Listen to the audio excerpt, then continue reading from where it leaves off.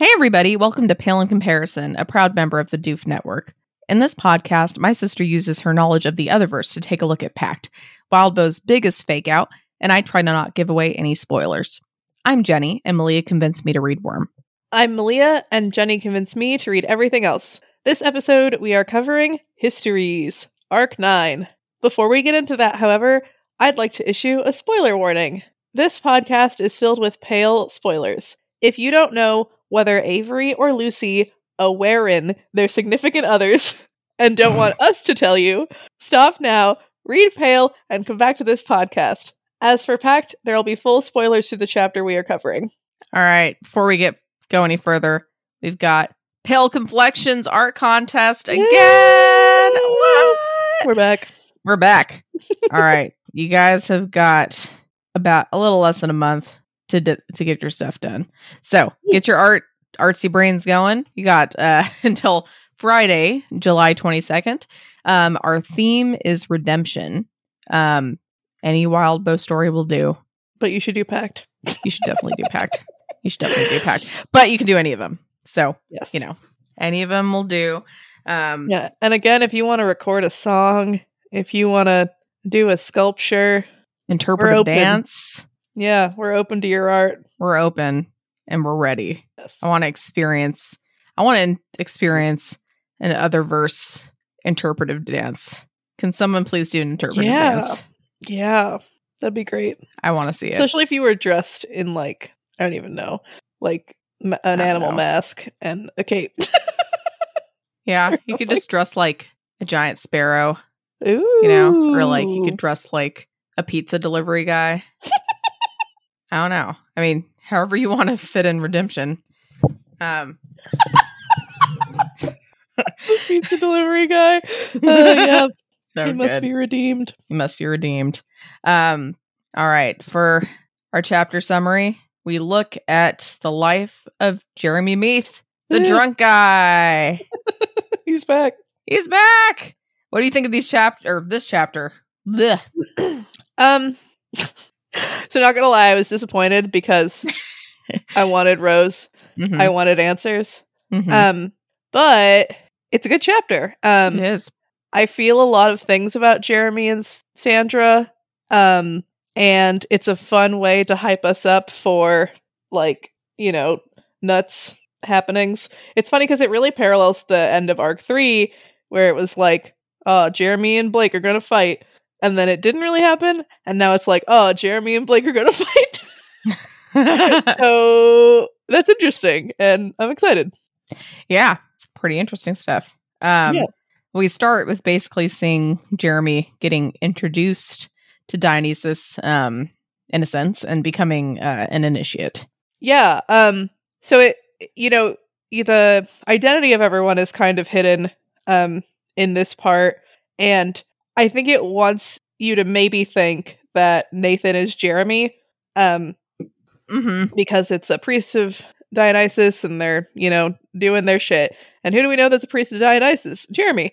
And I am obsessed with Johannes, as you all know.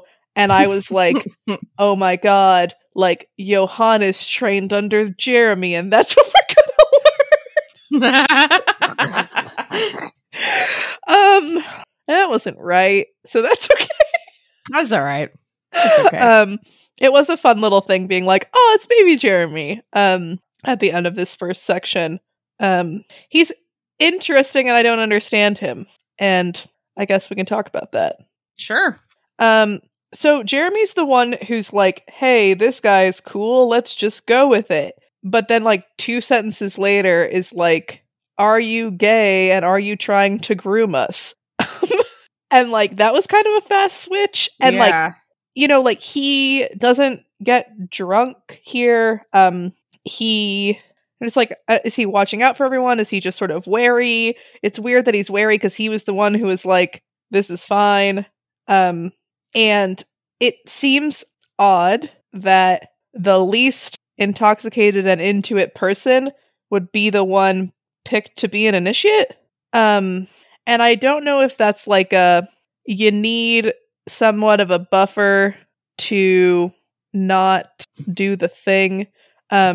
like don't get high on your own supply kind of a thing. Mm-hmm. Or what? Because I mean, like, you know, this Jeremy's obviously different, but I guess I don't fully get it. Do you have an opinion? I mean, I feel like, yeah, for the Switch thing at least, like, it seemed like he was like, yeah, he's cool, and then D and all that were kind of like talking, and D is like, he's creepy and blah blah blah blah blah, and so Jeremy was like, okay, well, like, are you gay then? Are you trying to, I don't know, are you trying to be creepy? And he's like, no, and then he's like, see, I guess. That's true. He does, yeah, like ask him to. He's very direct. Yeah. And he asserts himself. Mm-hmm. I mean, yeah, it is kind of weird, but then again, yeah, it's just like the whole thing's weird. Yeah, like I didn't expect him to say, yes, I want to be a priest of Dionysus, because he's, you know, turning down the women. He's not getting super drunk. He's, you know, not super about the whole lifestyle necessarily, but he agrees. And I think I just think of, like, you know, a priest or whatever of a deity to be like super into that deity, and he doesn't seem super into any of the things that Dionysus is actually about. Yeah. And like, I guess kind of neither does Nathan, as we see later, but like it's, and like this is just the way that they find power or whatever, but like, yeah, I just like, he didn't seem like he would care. I don't know. It's like he cared more about the power, I guess. Sure. Than about like the details. Actual, yeah. It's like, I mean, if another practitioner came up to him, like, would he have taken that deal as well? Or you think it was just because it was like Dionysus? I don't know. Yeah, no, that's a good point. I mean, part of me wants to say like, but he didn't become leader of the group, and they like, you know, but I guess part of that was that they felt bad that D almost died. Yeah. And so he's sort of a de facto, like he watches out for them and stuff. Yeah. But he's not like conniving and like, I'm going to take this away from him. He's just sort of like, okay, whatever. Yeah. But framing this in the sense of like, he's kind of a leader in this group makes some sense, I suppose. Yeah, I think so. I'm going to say, oh yeah, I don't remember exactly where it was, but this scene does feel pretty 90s. There's some mention of like the clothes they're wearing, and one of the boys has like bleached hair, and I was just like, that's so good. Like it set it in time, I thought, relatively well. Yeah. Yeah. Yeah, it was funny. That's kind of funny. Another note is I've been watching Tasting History with my fiance. He likes to watch videos while we eat, and so we started to watch some of those, and we watched one on mead, and I really love mead, and it's, I think meath is an old word for mead, like that's where it comes from, and so that tracks because, you know, like honey alcohol. Interesting. And Jeremy, yeah, is that on Netflix or something, or I haven't heard of that? It's on YouTube. So it's a guy who finds like medieval recipes and makes the stuff. And talks about like the history of whatever. Yeah. Is there any that just looked just straight up nasty? Yeah, so he did. So the sequel to the mead one was he made a heart. That was like a Viking dish for the king or whatever. Like actual there heart? Was like a pig's heart. Oh. And he didn't like it. It was like Roman Gatorade, but I think it was like watered down vinegar or something. I don't remember what it was called. Oh, he made grog once, and grog's actually pretty decent. Which is like watered down rum. Watered down rum. Oh, that's right. He's made, that name does not help it out. I feel like it should be better than that. Yeah, you know. Yeah, I think he in that one literally made grog and hardtack, which was pretty funny because like sailors and, you know. Yeah. So I mean, yeah, check them out. They're interesting. I might want to do that. That sounds kind of interesting. They've got French Revolution potatoes. Huh. I don't know what the fuck that is, but I mean, they look pretty damn good. It was when there was a time when growing potatoes was illegal in France. What? That's wild. Okay. Anyway, that is not what we're talking about, but I'm definitely going to look that up. So it looks awesome. Okay. Yeah, so he basically was like, either say yes, or if you say no, you're gonna get blacked out drunk. Mm-hmm. That was fun. Again, I wonder how much of Pact makes sense to people who haven't read Pale. Because, I saw this as Jeremy could still like keep his innocence. Like he's kind of become aware in this moment, but that could be papered over like Jasmine with the beautiful man. Mm-hmm. And yeah, that would be the way of making sure that Nathan wouldn't be karmically responsible for Jeremy. And that was a fun way to think about it. Although, considering the fact that Jeremy wasn't even that interested in getting drunk, like having to get that drunk and kind of being forced to, like, ugh, that not fun. Yeah, that doesn't sound great. Oh man. Okay, so next it kind of fast forward in time a bit, and Jeremy is setting up his domain ritual and basically ends up betraying Nathan. Yeah, this aligns more with Jeremy, the power hungry kind of person. He's sorry about it, but he still does it. So it seems like he's literally never practiced before. That he's prayed, that maybe he's done sacrifices, but he's never like drawn a diagram or whatever. Sure, yeah. Which is nuts. To then be like, all right, here's a domain. Yeah. That's true. But the whole thing here is that gods are gamblers, especially like Greek ones, they like the drama, they like the risk. And so taking on this risky, exciting new person is something that might really appeal to a Greek deity. And sort of like Dionysus needs priests, right? If they help Dionysus gain power, having people worship gods is good. And so Dionysus wants to attract initiates and make it great or whatever. And so Jeremy's like, okay, so the god will try to impress you kind of at the beginning to like get you hooked in, and it'll peter out over time because you're not necessarily adding new whatever. And so the thought is like, I'll have the very first thing I do be a domain claim because this is when he has the most incentive to help me, and it'll be ballsy and tragic because it's a betrayal, and he's gonna love it. And he's right. And he's right. And it's just like kind of a bummer. Yeah. It is kind of a bummer. Yeah. I was thinking about this, and we only see two groups in this, and presumably like the sisters and the shepherd and like, all the major Toronto players and some of the minor ones would have shown up. And I find it interesting that we only see the two. I'm pretty sure you have to ask the lord of your area for permission to do a domain claim. So presumably he had Conquest permission. I wonder if that means that the lord can't then contest it. It seems like that's what it should mean, but I don't know. But yeah, so Nathan leaves and he's sad, and we're all sort of sad, and like we don't really care about Nathan, but it's kind of like, well, that was sort of dicks. Yeah. And these are the lengths Jeremy will go to gain power. And then we see here that Jeremy talks about how he doesn't really get drunk. Yeah. And we've talked about that again, and it's interesting, like this priest of Dionysus who doesn't get drunk. I'm thinking about how he's called the drunkard, and like Johannes calls him that, and all of those things, and like it really might not be accurate at all, or it's something that has changed. And he's obviously like he drinks, but not necessarily to the point of getting drunk, and that's really interesting. And reminded me of a really funny sketch that I was curious if you've seen. Have you seen like the Mitchell and Webb? Do you know? Sounds really familiar. Yeah, I think I've seen some, but so yeah, they're these like British comedians. One of them's on Would You Lie to Me or whatever that show's called. Yeah, Would I Lie to You?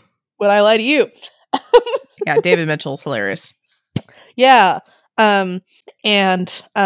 So they had like a sketch show for a while, and there's this one where the whole idea is that like when you're between 1 and 2 drinks, you're like incredible and amazing and you can do whatever. And that like that space before you finish your second drink is like the gold zone or whatever. I don't know. I'll post it because it's really funny. Okay. But yeah. I don't know if I need to send it. Yeah. Yeah, that could be funny. Yeah. So then Doug shows up. Doug. Doug is so cool. Mm-hmm. And I love him.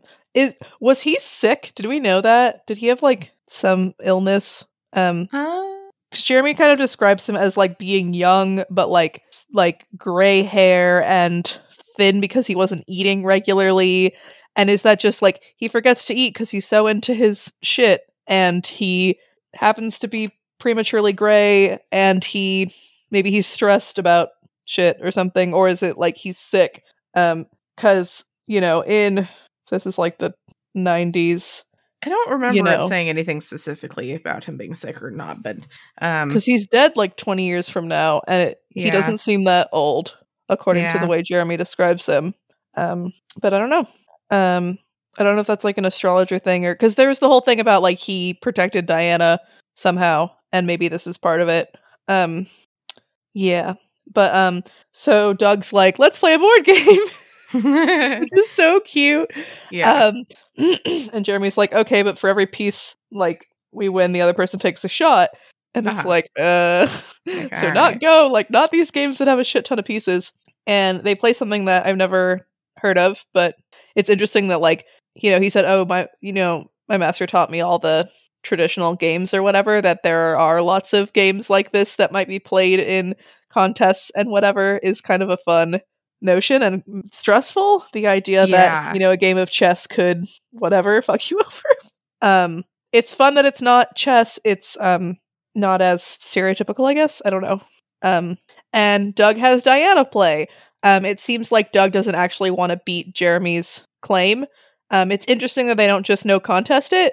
But I guess this is a good learning experience for Diana. And Jeremy seems to think that Doug is kind of helping him along by being like, oh, I don't quite remember how to do this, whatever. And yeah, so Diana has played this game a bunch, and Doug wants goodwill. Diana wants 3 instances where Jeremy won't attack them or whatever. And I was like, are things that contentious between the Toronto practitioners, or is this just like a useful thing to have in your pocket? Because I mean, I guess maybe 3 favors is too nebulous. Like that could be anything. And so specifically, like, 3 instances where if I say, don't attack me today, you just won't, is something that's easier to agree to. But it felt, like we were at war or something, or like, but yeah, so they're starting and Diana's winning because astrologers or something, but she's not old enough to look far into the future is how Jeremy frames it. And as Jeremy starts to take shots, the power of Dionysus is like channeling through him more, which, is kind of like, well, why don't you drink a lot more all the time? Although it's probably bad for a practitioner to actually be just like drunk all the time. But yeah, so he's channeling this more and he's able to get the advantage, and start winning.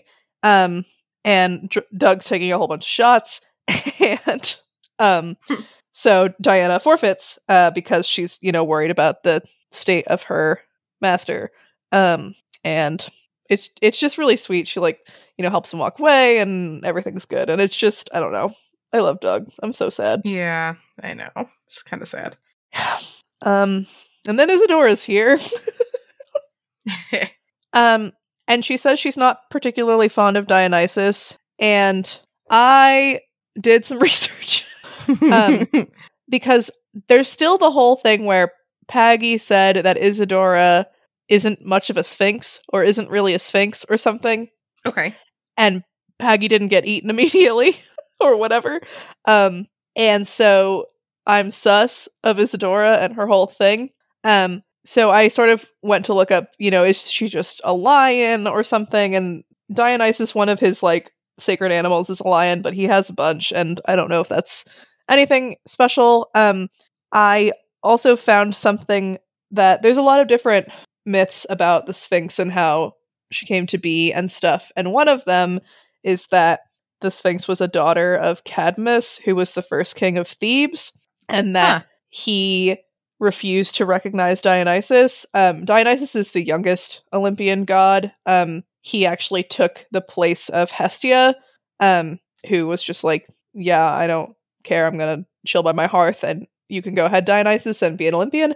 And so apparently Cadmus refused to acknowledge Dionysus, and so his daughter and everyone in the family or whatever like goes mad because that's one of Dionysus's things, and she's also transformed into the Sphinx, which relates to that or something.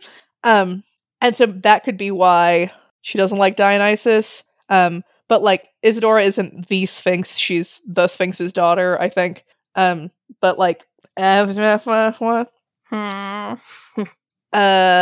but also like Dionysus is about like revelry and madness, and maybe that's like close enough to disorder that Isidora doesn't like it. Okay. Yeah, that's interesting. Yeah. So, yeah, Isidora's the Sphinx's daughter.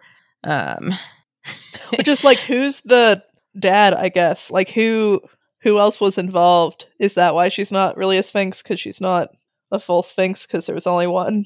Yeah, I don't know. I don't know how that These are the works. questions. He's ballsy and challenges her to combat, so she's thrown off balance, which I remember when I first read this, I was like, maybe you drank a little too much, Jeremy. I feel like that's not a good...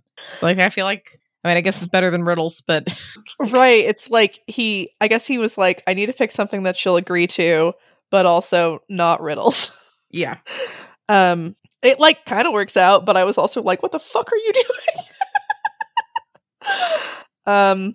And then this reminded me of Lucy, kind of, because like he says like this arena has rules, which is why he was able to like pray to Dionysus before she just like, you know, slit his throat or whatever. And it reminds me of how Lucy's arenas and dueling has certain contentions and like things. It's also very like the practice would want him to be able to be all dramatic and stuff. So that was fun. Yeah. And he gets some sweet gifts. Yeah, it's pretty fucking sweet. So yeah, there's the like scepter thingy with the pine cone that like is sharp ? I don't really know if it has like any other magical stuff. It's just like a what's the deal symbol. with the pine cone? Something. Dionysus is Dionysus one of Pan's dads or something? I don't know why I associate the pine cone with Pan. Let's okay. see. So the thyrsus is a wand or staff of giant fennel covered with ivy vines and leaves, and topped with a pine cone, artichoke, or a bunch of vine leaves and grapes. Okay. And it's his symbol. So like Hermes has the caduceus or whatever it's called, the double snake staff. So I guess this is Dionysus's thing. Dionysus's thing. Okay. So Wildbow could have picked an artichoke, but picked a pine Would have been cone. so much funnier. Although to be fair, like so pine cones I guess are kind of pokey, but artichokes, like they hurt. Poke. Yeah. Those bitches hurt. Yeah. Maybe not like hard enough for it It's to be a little good, harder. Yeah, I mean, if but I you guess it's made throw of gold or whatever. I feel like if you throw a pine cone and an artichoke, like imagining they're the same size, which I know that'd be like a fucking huge pine cone or a tiny artichoke, but the pine cone would almost definitely hurt more. Yeah, that's fair. And it'd be harder to eat a pine cone, you know? Yeah. So maybe it just was like, yeah. Do we want to here? I have another fun fact about the thyrsus. Man, you're gonna like Thyrsus. overtake my facts. This is great. Apparently BTS, acclaimed K-pop band, has a song called Dionysus, and they mention the thyrsus in it. In the Heck song, yeah. which That's is nuts. fantastic. So they did their research. Yeah. Oh, cool. Taste your Yeah, so head. he has this staff thing, and he has this magic horn. And Nathan sounds a lot better than Jeremy's. Yeah. Because Nathan has the I will always have alcohol and weed, or whatever, or like it'll last a long time. And Jeremy has the like crazy bloodlust horn. Hey, I mean, whatever he needs, I guess, right? Yeah, it's useful.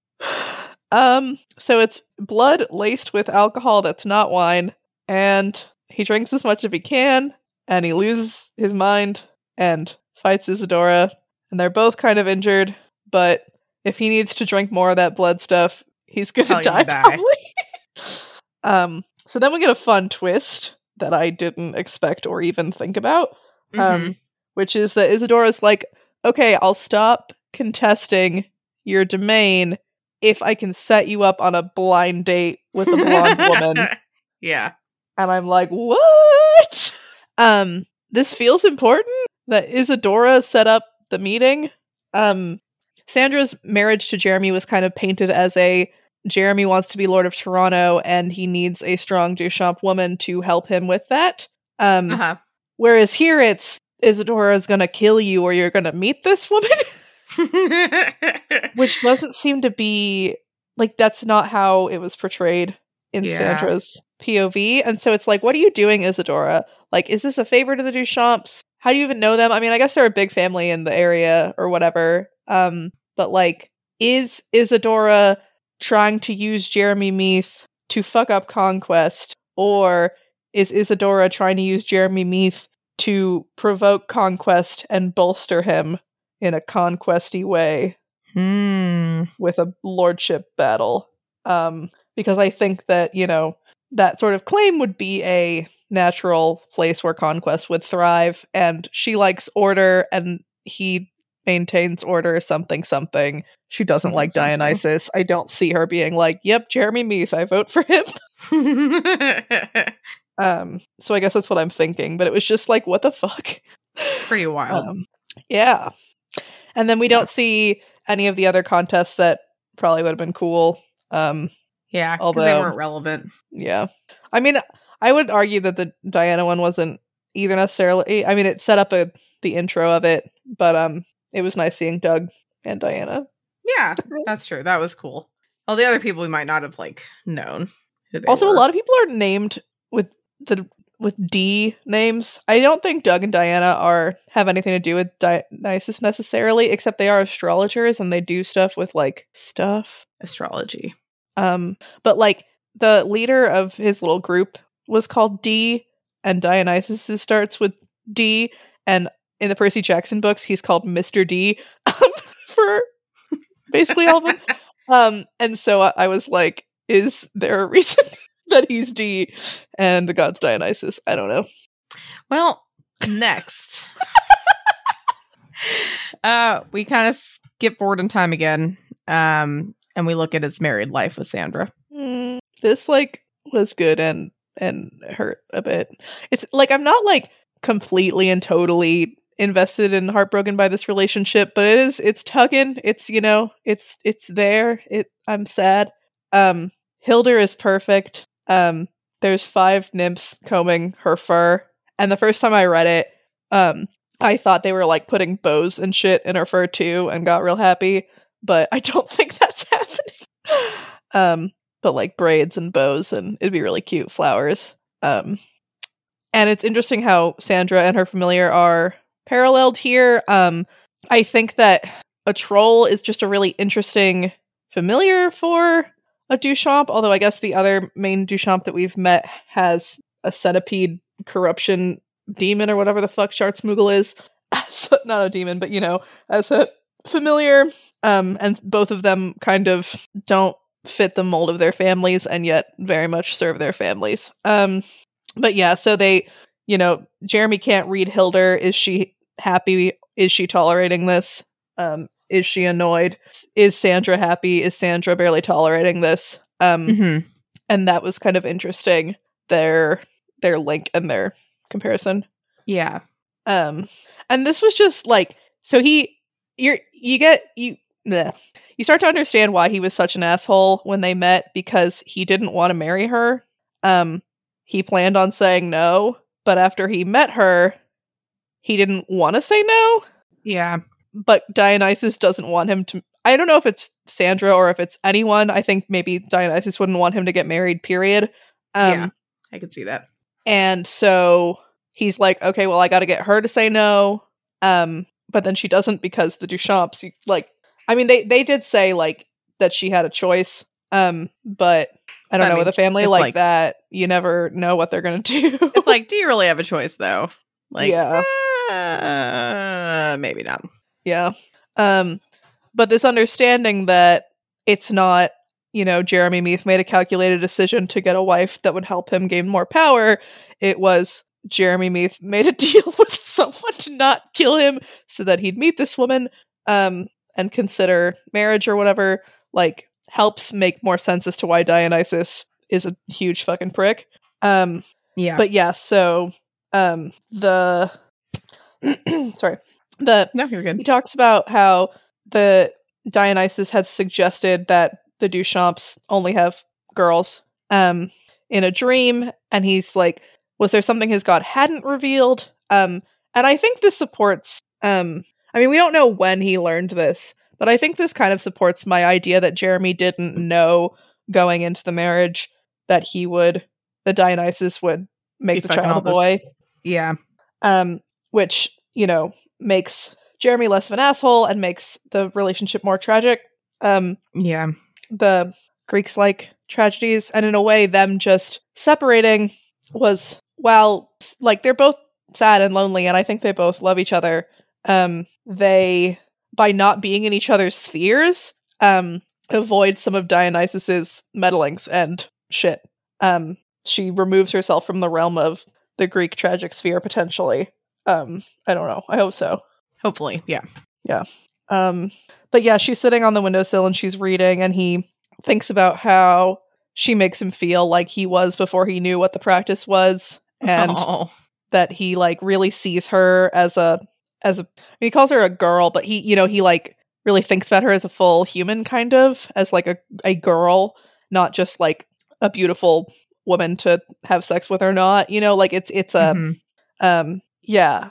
And it's like, so it seems like they're so good for each other in a really weird way. Or at least she's really good for him. Yeah. But Dionysus is like, fuck this, bachelors forever. And he sucks. Straight up sucks. Yeah, fucking hell, Dionysus. But yeah, it's cute because Sandra notices that Jeremy's standing in the doorway, and she rolls her eyes because he's just sort of standing there, but like in a fun, cutesy sort of way. Yeah. And then, he's a dork, and he's like, do you want wine and cheese? And you wonder, like, how early in their relationship this is. Like, he doesn't know what wine she drinks. But yeah, I don't know. It's kind of cute and awkward and great. And Hilda gets mad because he's ignoring her, and he's like, and I will bring back a pork shoulder. And it's so cute. And I hate it. I know. It's like, this could have been really nice. And all got fucked. But then, long fucking time later, at least 15 years, Jeremy goes to Jacob's Bell, and he ends up negotiating a place to stay with Johannes. Yeah, so this is kind of funny. So Jeremy Meath became an initiate of Dionysus when he was like 13 or so, and never learned how to drive. I don't know why, but that's so funny. But also, like, did he just like run away from his family and shit? Like, that's intense and sad. But yeah, so then there's this satyr who's driving, who claims to like be able to, who like is very bad at it, and that's fun. But things that make me love Jeremy, like, he gets out at the end and he says, like, you're getting better, and he can't lie. And it didn't sound like, a barbed comment or whatever.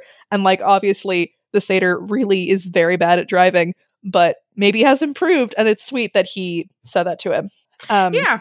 But yeah, so they're going, and he's talking about how he hates traffic and how his city magic privileges, is how I interpreted that, are currently suspended because Conquest is currently suspended and we don't know what's happening.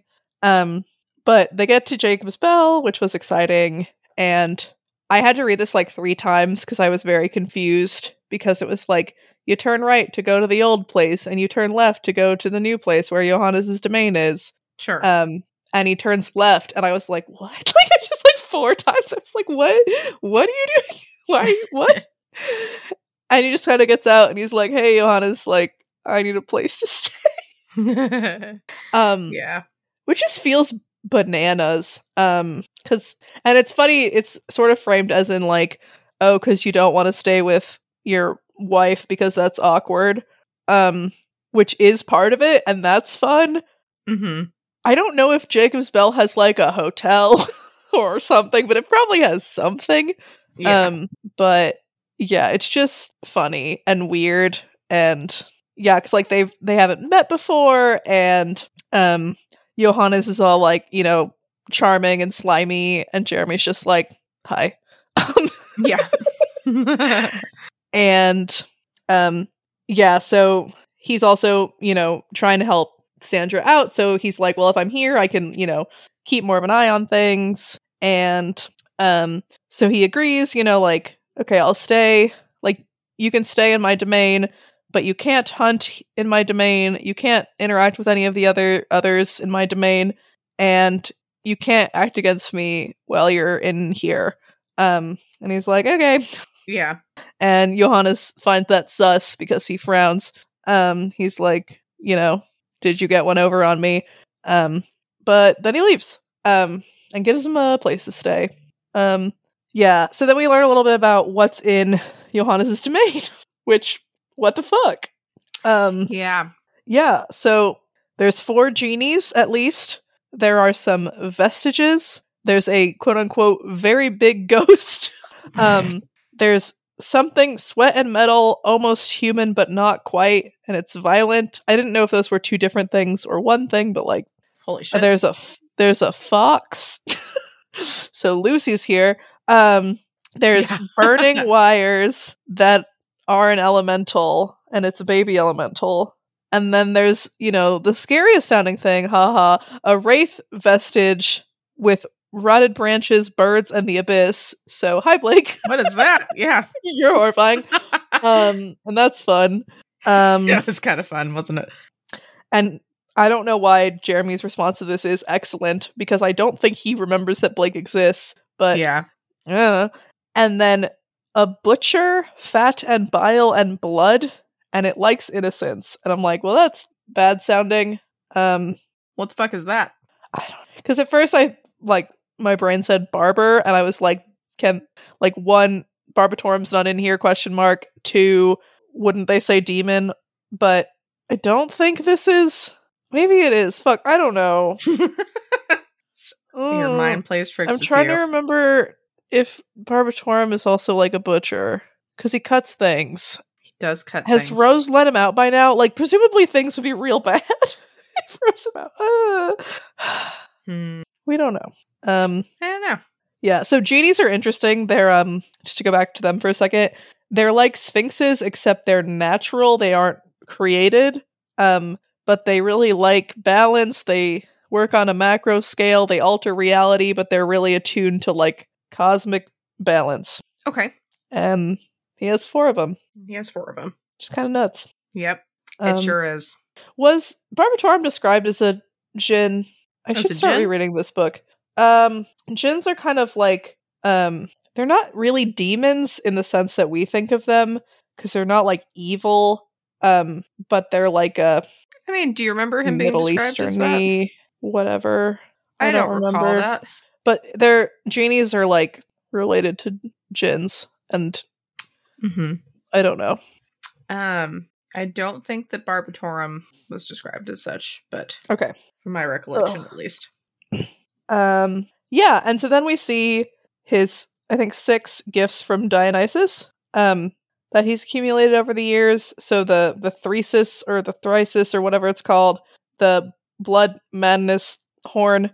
There's a carving of a bull in amber and a carving of a lion in gold.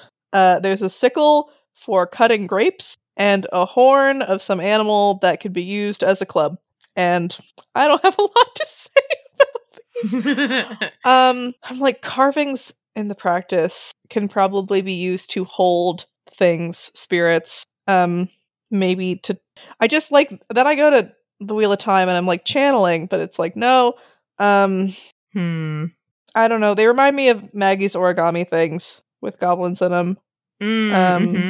But, and then a sickle for cutting grapes, like, is a knife, and it's probably a sharp knife. Probably something used for cutting things. Yeah.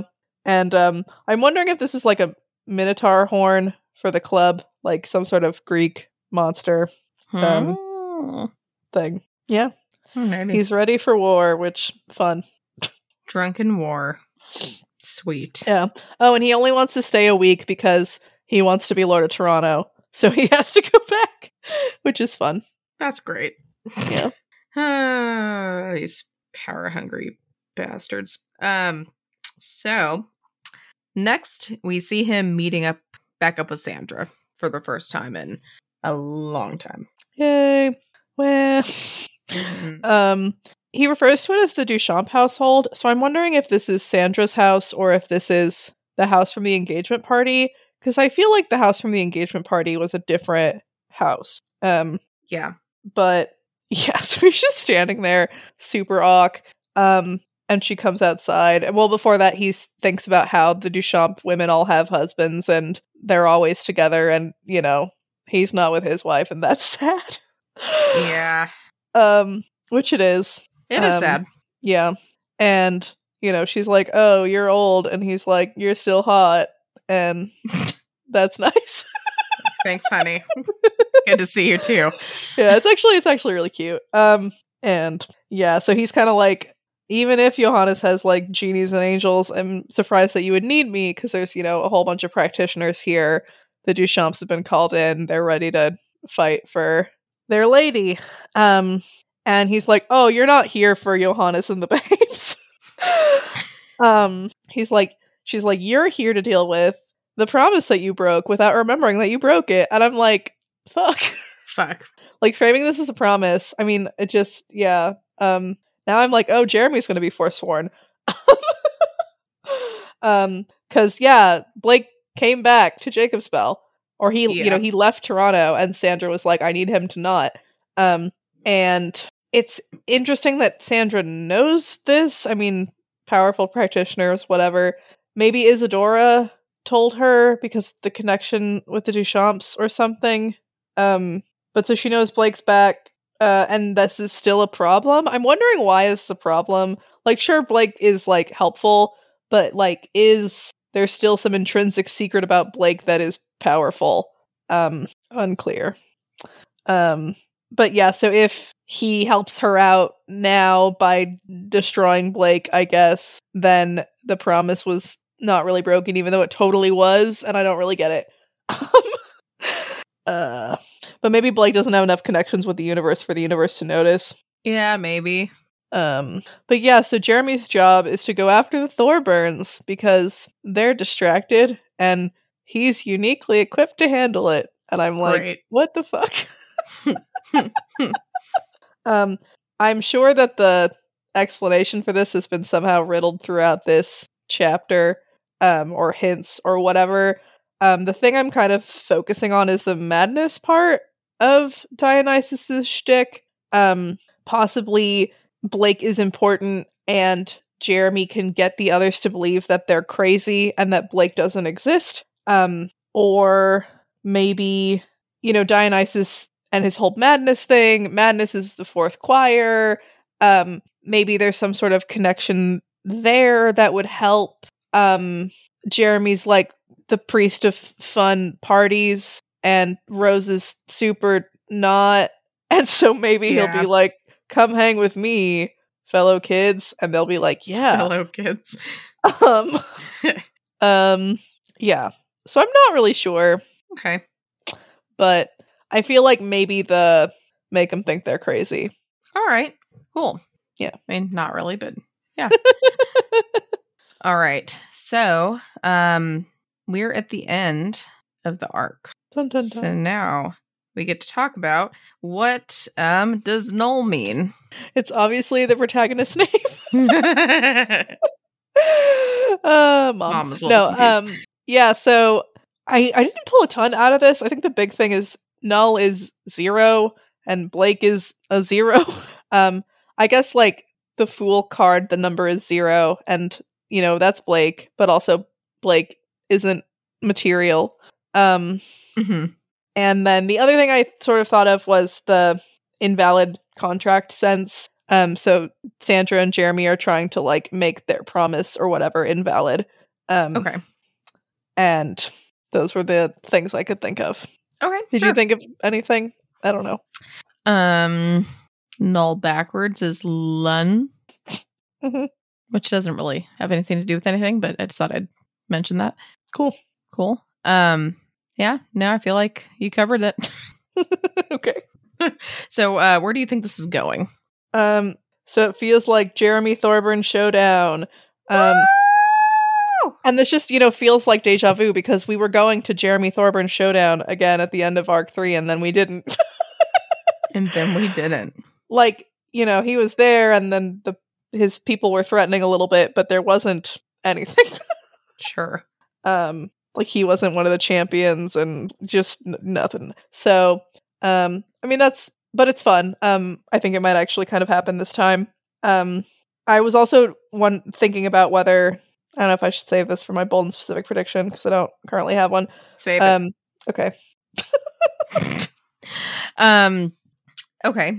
I do want to talk about as well, like, I guess we should have asked this beforehand, but I do want to ask, like, okay, so how does this compare to Pale for our Pale and comparison section?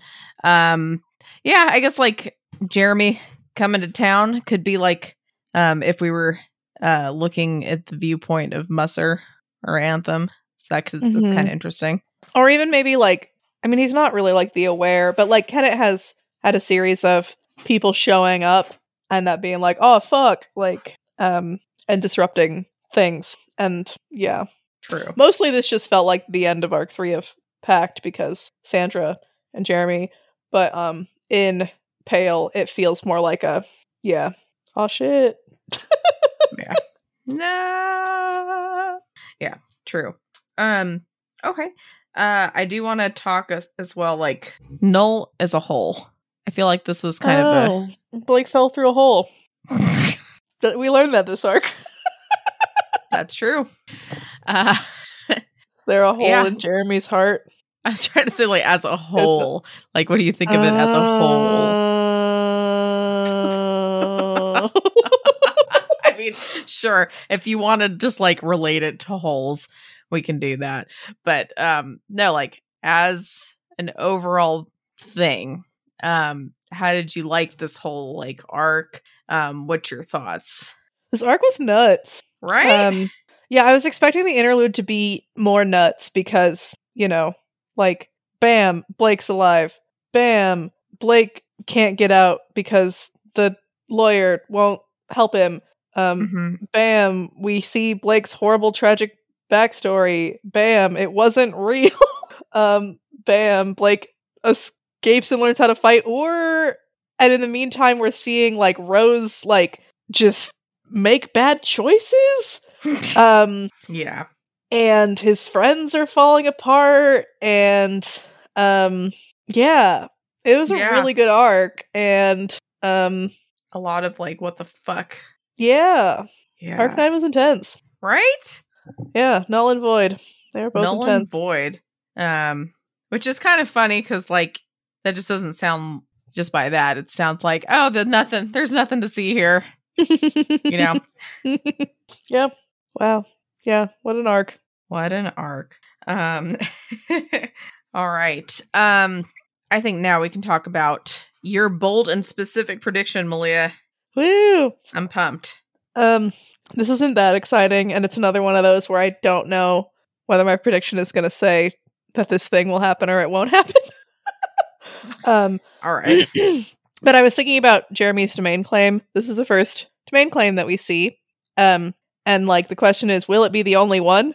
Part of me wants to say yes because we can just check it off. Like, yep, we saw it done. But also, I think that maybe we see this domain claim to help give us context for Rose's or whoever's domain claim that is coming. Okay. I mean, like, we might not have time to do a domain claim, but I don't see Rose, like, I mean, maybe, I don't know. I don't see her giving up until she's tried that. Unless she just, gets killed or whatever. So I'm going to say that this is not the only domain claim we'll see in the story, which isn't that exciting of a prediction, but it's where I'm at. Do you think that we'll see Rose do a domain claim?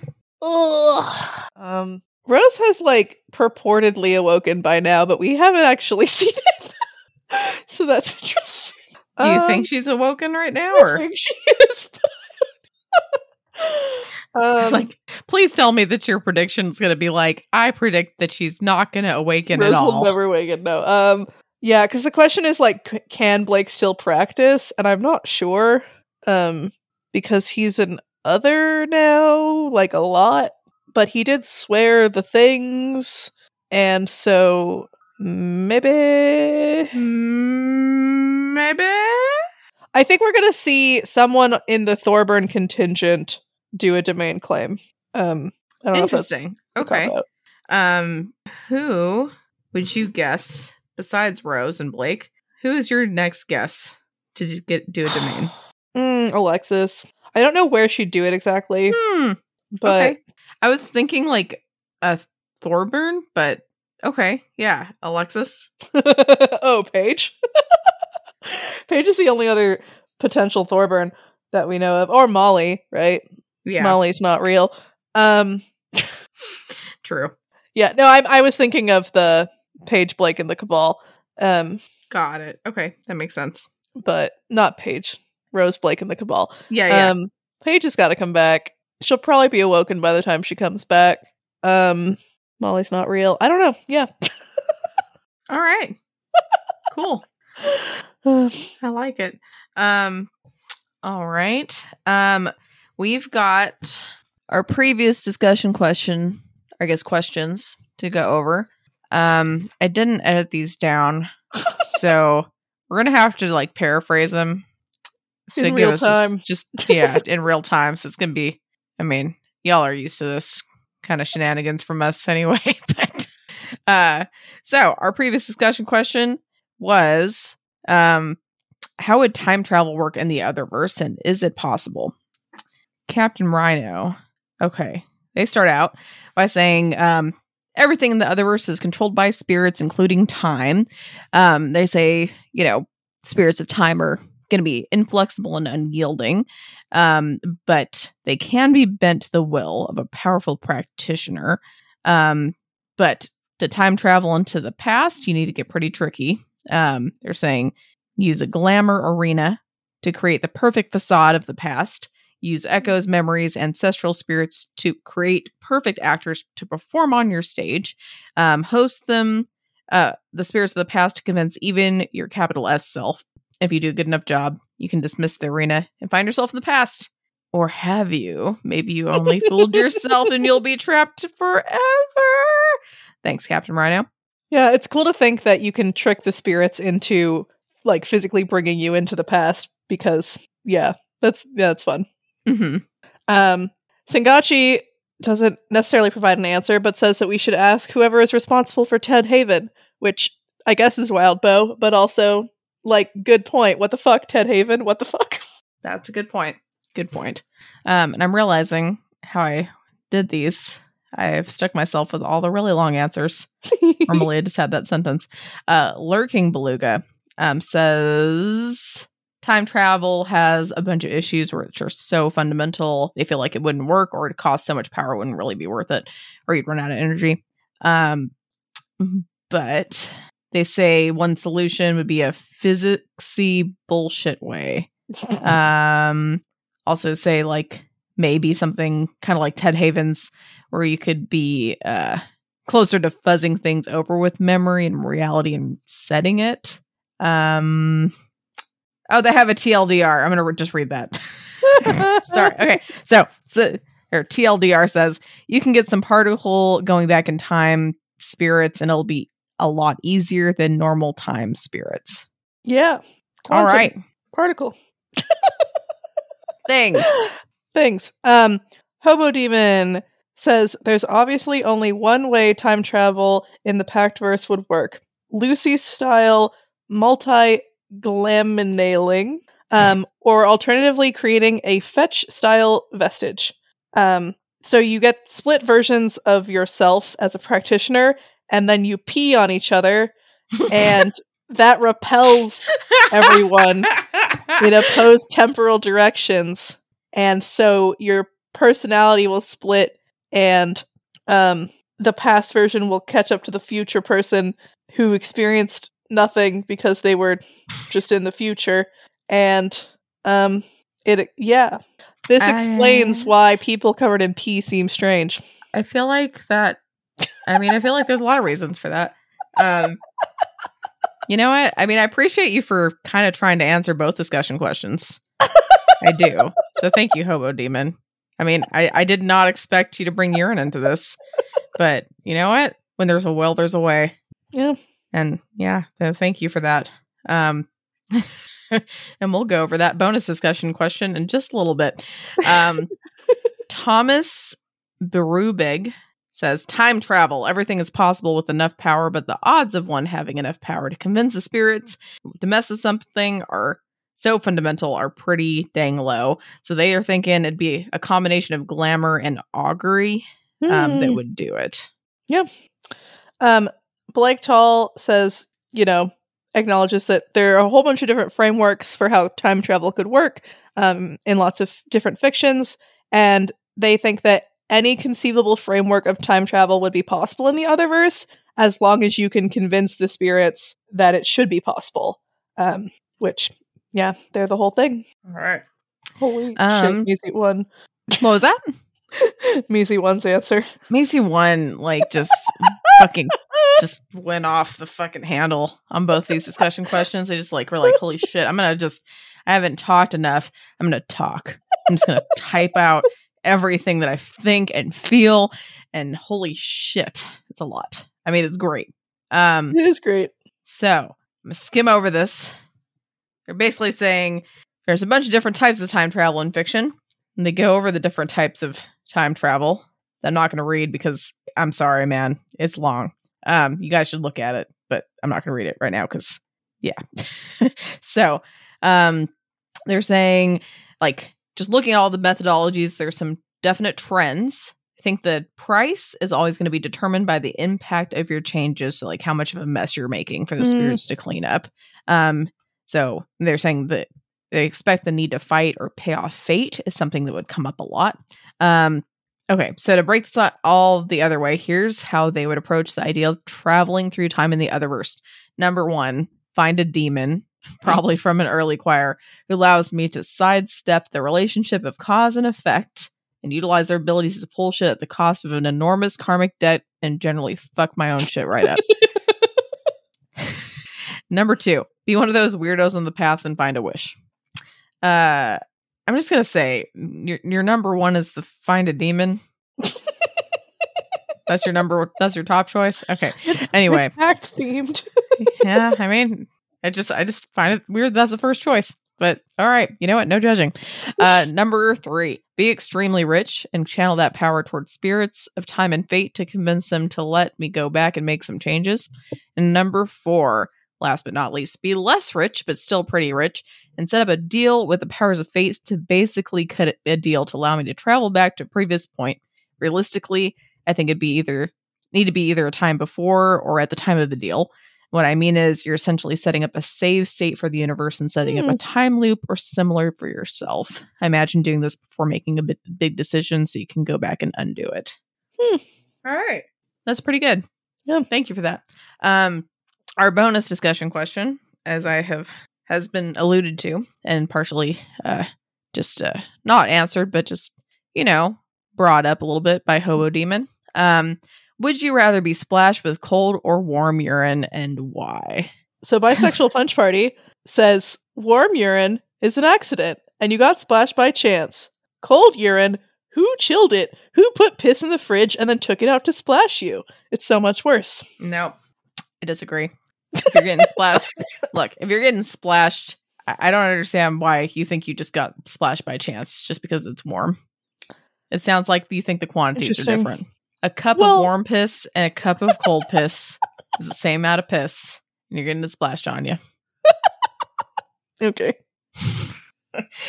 That is a good point. When I said cold urine, I was thinking either room temperature to cold, because it's just something that's not warm. But I guess if you're I'm going to put this in the fridge or put this in the freezer for a bit, that is funny. But do they put urine in the fridge in hospitals? For tests and stuff? Usually if we take a urine specimen, we send it to the lab immediately. But if we were to, I mean, like, I'm pretty sure in our dad's office, they had like a cold storage area. Like, I think they had like a fridge for urine specimens they would need to send off. Because I mean, if it's cold like that, then it's gonna like theoretically decrease that bacterial growth. If there's anything up with the specimen. Cool. Yeah. So I'd say probably. Although being in the hospital, we hope at least when we send it down, they start and analyzing that pretty quick. But all right, Misi one. You guys really should just take a look at this. Like, honestly. But the best thing was that they answered this before they answered the other one because they read the post really fast and they thought this was just the discussion question. It's so good. Yeah, they're like, oh my God, I haven't actually listened to the episode yet, and I only just realized this is the bonus discussion question. So let me just tell you guys, like, there's citations and studies. They also put not just one, not two, but 3 different graphs detailing the ideal urine temperature, one in Celsius, one in Fahrenheit, and one in Kelvin, which is hilarious. So, man, I'm going to try to skim through this. I can't skip this because it's just too good. Okay. So basically, like, gut instinct answer is colder is better. High temperatures mean less viscosity and more evaporation of both the water and other chemicals in the urine, increasing the amount it spreads and potentially gets inhaled as I clean it off. Inhaling urine is worse than getting it on my skin. I mean, yes, that is definitely, I think everyone can probably agree that. But we can do better than that. See, I'm not going to enjoy being splashed with urine regardless of temperature, but depending on the air temperature, I might at least find it partially refreshing in the same way being splashed with water would be. That's a fucking stretch. That's a stretch. Let's be honest. Refreshing is not going to, like, and be a part of this equation. No, refreshing is not going to be a part of this. Unless you, like, maybe if you lost your sense of smell, which maybe you have. Maybe that's fine. But yeah, it's still going to feel like a little gross. But anyway, I can understand. Like, he's like, it might be better. It could be better or worse depending on the temperature. So studies have shown, and he linked this, which is great, that urine availability won't be affected by the air temperature. So you don't have to factor that in as a variable. You can simply rely on exploring the relationship between air temperature and ideal liquid temperature. And we'll also assume consistent splash methodologies, as studies have demonstrated that different washing methods and even different spray distributions from different shower heads can affect the experiential evaluation of classical water-based showers and baths. This isn't completely realistic given how the temperature would affect viscosity and delivery of urine, but we need to accept our limits here. And I'm focusing purely on enjoyment here. They don't really, he's like, the supposed health benefits of cold showers aren't really something. And again, he linked something for that too.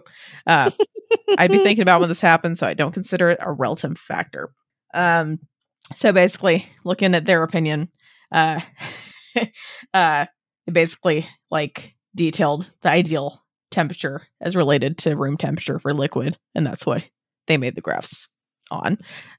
Based on the graphs and assumption that warm urine constitutes anything above a standard room temp of 25 degrees Celsius or 75 degrees Fahrenheit, I'm assuming it's around.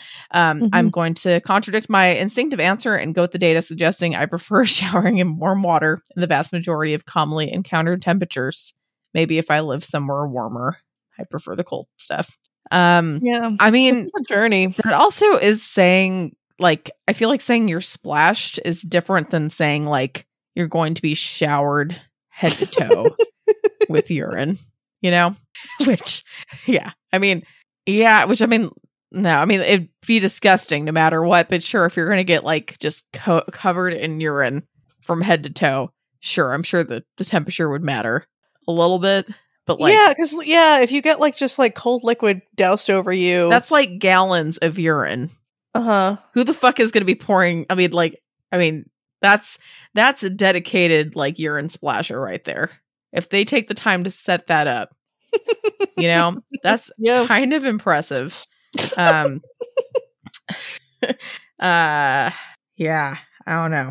But yeah, just, thanks for your detailed answers. Thank Easy one, you. they're very fun. I don't know whether to thank you or to just be like, why, you know? But I mean, I am going to thank you because that was a great answer. It was really great. Hopefully none of you get dumped over the head with urine. Yay. All right. Do we have a non-urine related discussion question this week? I think we can come up with one. Yeah. Let's try to leave the urine behind. You know what? I feel like this is it's a good time to say goodbye to the pee and just hello to the new. Goodbye to Arc 9 and goodbye to the urine. Goodbye to the urine. So let me see. I think it could be interesting to talk about drinking or about Dionysus drinking, Greek I think mythology. Yeah, I'd like to talk about the Greek mythology, and I'd like to ask people besides Dionysus. I'm just mispronouncing all over the place now. Besides him, what other, like, let's say Greek god, or if you have another like mythological god, I guess, but I think we should stick with Greek. What other like Greek god do you think would be interesting to look into for a practitioner? Any kind of Greek deity. There you go. I'm going to word how Malia's writing it because it actually makes more sense as a sentence. Besides Dionysus, what other Greek deity would make a good patron for a practitioner? And how would that shape your practice? What kind of cool boons would you get? I think if you want to do non-Greek, we accept it. But yeah, we will accept it. But I want to hear about Greek. I think it'd be cool. It's in the theme. It's in the theme. Yeah, I just want to see what kind of stuff that you would get. Just like how all the kind of benefits and cool like gifts and things. I want to see what would you get? All right. Any other thoughts, Malia? No, I'm excited for Arc 10 and I'm nervous. And I feel like we're entering the final countdown bits. Maybe yeah. Not, but I mean, it's not like it's like the big final conflict, like Act 3 or whatever. You know, like I feel like we're entering it, and it's exciting. And I hope his friends like him or something. I guess we'll just have to see. Cool. I guess just to ask again before we stop. Any more? Okay, so you think there's a demon under the house? Any theories or predictions about how that's going to flesh out? Maybe the butcher is the demon under the house, although I don't know why it'd be in Johannes's domain. I mean, isn't like the butcher not under the house? But like, right. No, yeah. Okay, so the demon under the house is there's holes. I mean, like they need to like lose the house or something, and then the people of Jacob's Bell come to like destroy the house and make the road whatever, and then the demon's free. Like, okay. Yeah. So the demon's going to get let loose because a bunch of people with like pitchforks and torches are going to come and try to like, and they're just gonna... like a construction equipment, like the Thorburns have lost the house. Okay. Although they'd still need to be around to fight the demons, so I don't know. Okay, and I'm guessing you think this is a pretty bad demon, or is it like a really lazy demon? Because it's been hanging out under the house. Yeah. Okay. So like the house is like a ward or something in itself? Like a the domains help keep it down. What kind of demon, or like how bad? Worse than any demon we've seen? Like I feel like it should be worse than Barbatorum, but I also expected Barbatorum to be kind of like dealt with early because he was introduced so early. And I feel like Barbatorum keeps being sort of built up as like real bad. But it would need to be stronger than Barbatorum. I do want to ask you, actually really powerful and was totally underestimated. So I don't know how to rank that. Or what was underestimated? Sorry. Okay. I would like to ask you again because I know you've said before you didn't think Barbatorum was like that bad for in terms of demons, right? Do you still agree, or do you think he's going to be worse than you think, or nicer, or not nicer, but more mild than you think, or what? Yeah, I think that I was assuming that he wasn't at like the top echelons of demons because he was introduced so early, and I was assuming we would like stay in Jacob's Bell and whatever. And not like it's arc 9 and we still haven't really fucked with him. I think he's like he's not a mild or small time demon. He's like moderate. Like I don't think he's like the very top of the scary demons. Sure. But he's a solid, scary, bad demon. Okay. Very scary, very bad. Very scary, very bad. What do you think? Where do you think things are gonna go with him? I don't know. I feel like Rose is gonna make some deal with him, and it's gonna go really bad. I don't know if we're heading toward like everyone dies horrifically, but I don't know. All right. Well, on that note, thanks for listening. If you enjoyed this episode and you'd like to help support the podcast, please subscribe, share it with your friends, and leave a rating and review. To support our podcast, go to patreon.com/doofmedia. And if you'd like to support Wildbow as he continues to write fantastic stories, go to patreon.com/wildbow. You can follow the pod on Twitter at PaleComparison or send us an email at paleincomparisonpod@gmail.com. Keep an eye out for our Reddit thread in r/parahumans, where you can answer our discussion question and share your thoughts on this episode. In addition, if you would like to see all of my predictions laid out, check out our episode description for a link to a prediction tracker. Next episode, we will be covering chapters 10.1 and 10.2. All right. And then just as a reminder, Pale Complexions fan art contest. Woot woot. Redemption. Due July 22nd. Yay. Do it. Pretty please. I think I'd love to see some. I love all your guys' art. Yeah. And everything's great. Yeah. I would love to see it. So get working on that. Get some good stuff. All right. This is a really random fun fact. So, sure most of you have heard at least of like peanut butter and jelly sandwiches. That's a big thing here in the US. What not a lot of people know, and I didn't know about this until not that long ago, to be honest, and I've still never tried it. There are sandwiches called fluffernutters, which are peanut butter and marshmallow fluff sandwiches that they eat in the Midwest. And I've never tried it before. It sounds super, super unhealthy. My fact for today, believe it or not, fluffernutter sandwiches actually have less sugar than peanut butter and jelly or peanut butter and jam sandwiches. What? Yeah, and I'm going to tell you. Okay, so I think obviously this is going to be a little bit different jam to jam, but like the article or whatever I looked at is like at least some jam has about 10 grams or up to 10 grams of sugar per tablespoon, which marshmallow fluff has 6 grams of sugar per 2 tablespoons. What? So right? 3 grams of sugar as opposed to 10? And that's like 10 grams for 1 tablespoon and 6 grams for 2 tablespoons. That's nuts. That's fucking nuts. Like, I mean, sure, you could still argue you've got more like vitamins and shit in your jam because of the fruit, but like what?